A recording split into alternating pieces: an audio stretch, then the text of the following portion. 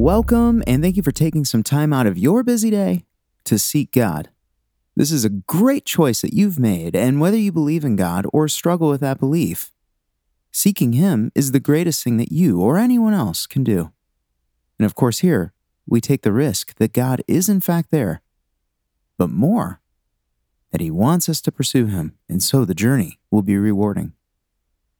In the time we have, we're going to worship, and we do this by praying, reading scripture, and reflecting. This is your time to seek God, and I'm only here to help. And so, if you're able, free yourself of distraction. Sit down, close your eyes, lay down, walk a little slower, but by all means, turn that phone off. Calming our bodies and minds is not only relaxing, but it reminds us of our own limits and that a non-physical God is sought in non-physical ways.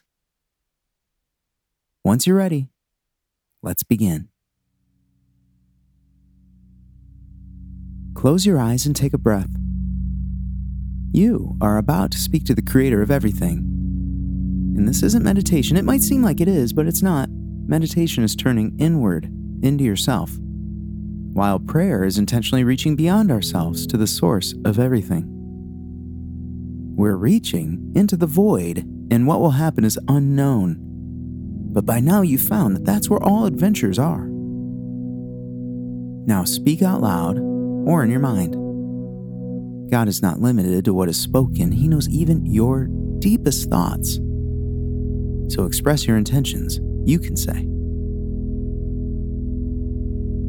God, what should I do today? It's another day. I've already got so many things in my mind. Where should I start? Take a moment and express these thoughts to God in your own way.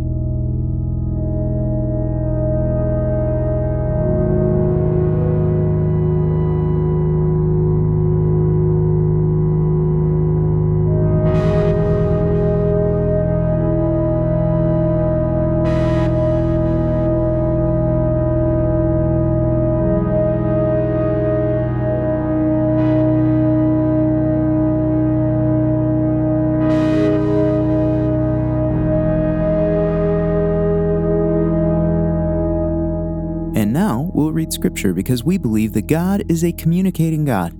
He's revealed Himself to people. They've written down their experiences for our benefit. And no, we don't have to understand it. We don't have to be Bible scholars. But we do have to receive it and believe that God communicates. We're going to be spending a few days in Psalm 103, a beautiful song by David. Today we'll read verses 1 and 2, which say, My soul, praise Yahweh, and all that is within me, praise His holy name. My soul, praise the Lord, and do not forget all His benefits.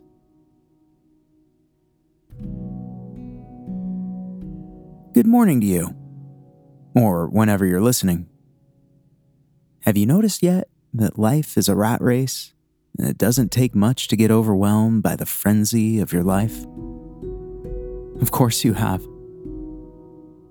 Things you want to do, things you fear you'll never get to do.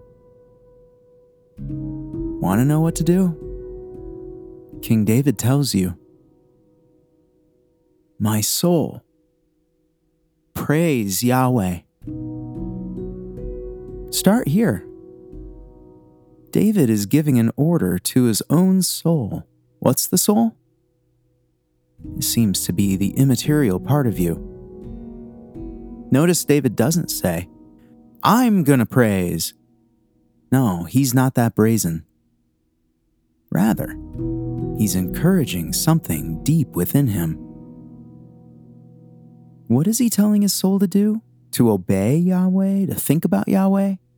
Evangelize others about Yahweh? Pray to Yahweh? No. He tells his soul to praise. Praise. To express warm admiration. How do you praise someone? You applaud them. verbally express their qualities, recount their exploits, lift your voice or your hands to participate in their triumph. There are any number of ways to praise. And as a human, you do this naturally. And you should be lavish in your praise of others. And if you're comfortable praising and celebrating a worthy person for their work, how much more appropriate to praise God for His? Of course, with most things, especially important things, it's not that easy.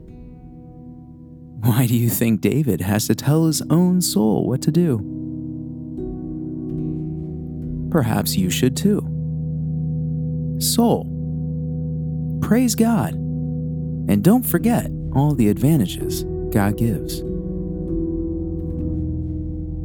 Why not do that now, right where you are? Even open your mouth and hear your own voice say,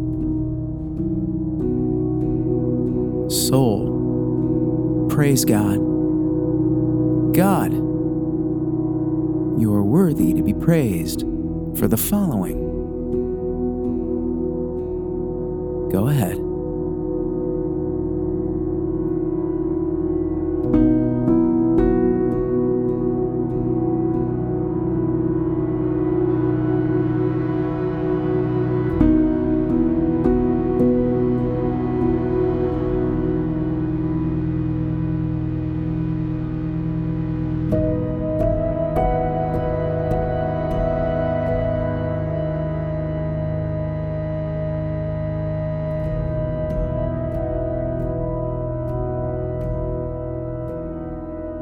Thank you for taking this time.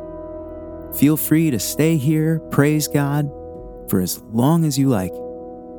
May God bless your day, and I look forward to being here with you again next time.